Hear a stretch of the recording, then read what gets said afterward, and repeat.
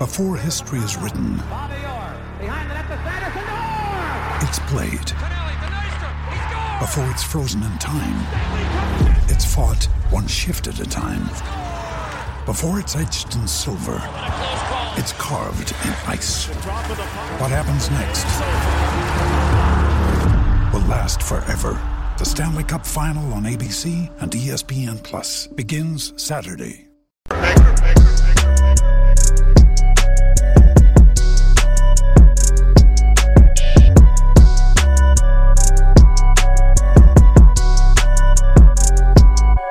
Matrix and Roadshow fans, we are back with another video. We're going to be talking about Avatar: The Way of Water. Now, guys, this movie actually comes out here in a couple of weeks. The sequel to the 2009 movie. It's been that long since the original Avatar. I actually remember going to see that movie in 3D. I believe I actually saw it in IMAX, if I'm not mistaken. Visually, it was fantastic. I really do enjoy that movie. But guys, what we found out today, folks, is that this movie cost the most to make in film history. Now, this being a James Cameron movie, you know, it's not really unexpected. Titanic was the highest, had the highest production budget of all time at that time back in the 1990s. Also, Terminator 2, not a surprise. And of course, you know, those movies are all-timers at the box office, especially Titanic. Now, James Cameron came out, he made some comments here that just for Avatar: The Way of Water to even break even, it needs to become the third or fourth highest grossing film in history just to break even. Not talking about a profit. We're talking about breaking even. Now, we don't know the exact numbers on this. I remember back years ago, about 3 years or so ago, I actually was making Terminator Dark Fate videos here on this channel because James Cameron was back, but he wasn't involved. He was actually doing Avatar. And I believe he's also making the sequels right now as well. And his focus has been all in on that. We don't know the exact budget on this thing, but I'm assuming it's probably something like $400-500 million plus. And of course, the pandemic happened that shut down things, I'm pretty sure. And then more money actually had to go into this thing. Can he actually do it? I don't know, guys. I don't know if this movie is actually going to make a profit, because this thing needs to be the third or fourth highest grossing movie of all time. Look at the list here, guys. If anybody can do it, it's James Cameron. Avatar made almost $3 billion, $2.922 billion at the box office. That was back in 2009. So he does have a track record of actually being able to explode movies. Titanic, 1997, $2.2 billion. Now, if you actually account for inflation, Titanic is well over 3, and Avatar is going to be closer to 4 billion probably, right there. That's two of his movies right there. But if you just take the nominal numbers here, if he's talking about the third or fourth highest, he's saying that this movie needs to make something like 2.2 billion to break even. That may be kind of tough, because even post-pandemic, the box office really has not returned back to pre-pandemic levels.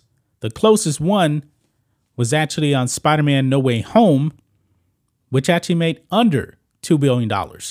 And a lot of people actually were tuning into that movie because Tobey Maguire was actually coming back in the movie. Everybody knew it, even though they didn't market him. Everybody knew that he was coming back. And a lot of people showed up for that. But now, this thing is tracking for about 150 to 175 at the box office opening weekend for the U.S. He has a tall task to really break even. Now, if I'm not mistaken, I do believe that Avatar Avatar 3 is already been filmed. It's supposed to be like 5 total movies, but James Cameron was saying, I believe like a year ago, it's really going to depend on these first 2 sequels to really determine if the final 2 will get made. But if you go over to IMDb, it already has like Avatar 4 and 5. I don't know. If anybody can do it, it's probably James Cameron. It's probably James Cameron. The thing is, though, Avatar, when it came out, was just so groundbreaking at the time. New technology, all of that stuff. And now what does he really have to go off of on this?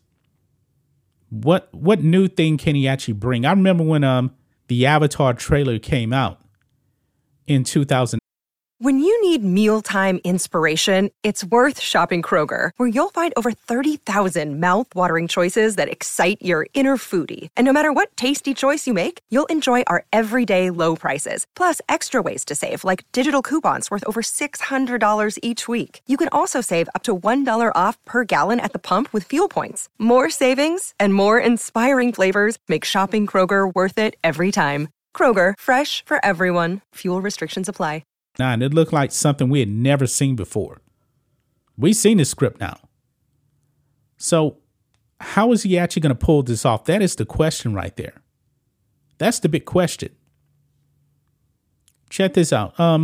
He actually gave an interview with GQ, asked by the outlet's senior staff writer Zach Baron if he could give any details as to how much money was spent on his 9-year journey to bring The Way of Water to realization.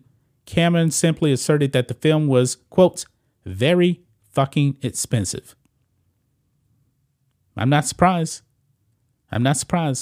Recalling how he had admitted to Disney higher-ups that the film was, quote, the worst business case in movie history, the director then proceeded to inform Barron that The Way of Water would have to be the 3rd or 4th highest grossing film in history in order to turn a profit. That's your threshold, he added? That's your break even? Wow. We will see, man. This movie may not even make a profit. I mean, you're going up against Star Wars The Force Awakens, and guys, that was the first Star Wars movie, and I hate the movie, by the way. This was the first movie of the main saga, going back to 2005's Revenge of the Sith. Star Wars is back. That garnered about 2.1 billion right there. And the Star Wars franchise is much bigger than Avatar. But like I said, Avatar was groundbreaking. If anybody can do it, it actually would be James Cameron, if he could. So what do you guys think it is? Avatar, The Way of Water? Are you actually going to go see it? I'm going to go see it. I believe it comes out December the 15th. I'm going to be very, very curious about the numbers. I'm going to keep a close eye on this because nobody truly knows how all the numbers work out for these movies. But we know when movies actually do lose money. And it's possible that this movie could lose money. It would have to definitely be the biggest movie post-pandemic and plus some just to break even. That's just my thoughts on this. What do you guys think of this? Matrix and Roadshow fans, let us know what you think about all this in the comments. Make sure to subscribe to the channel, and we'll catch you next time.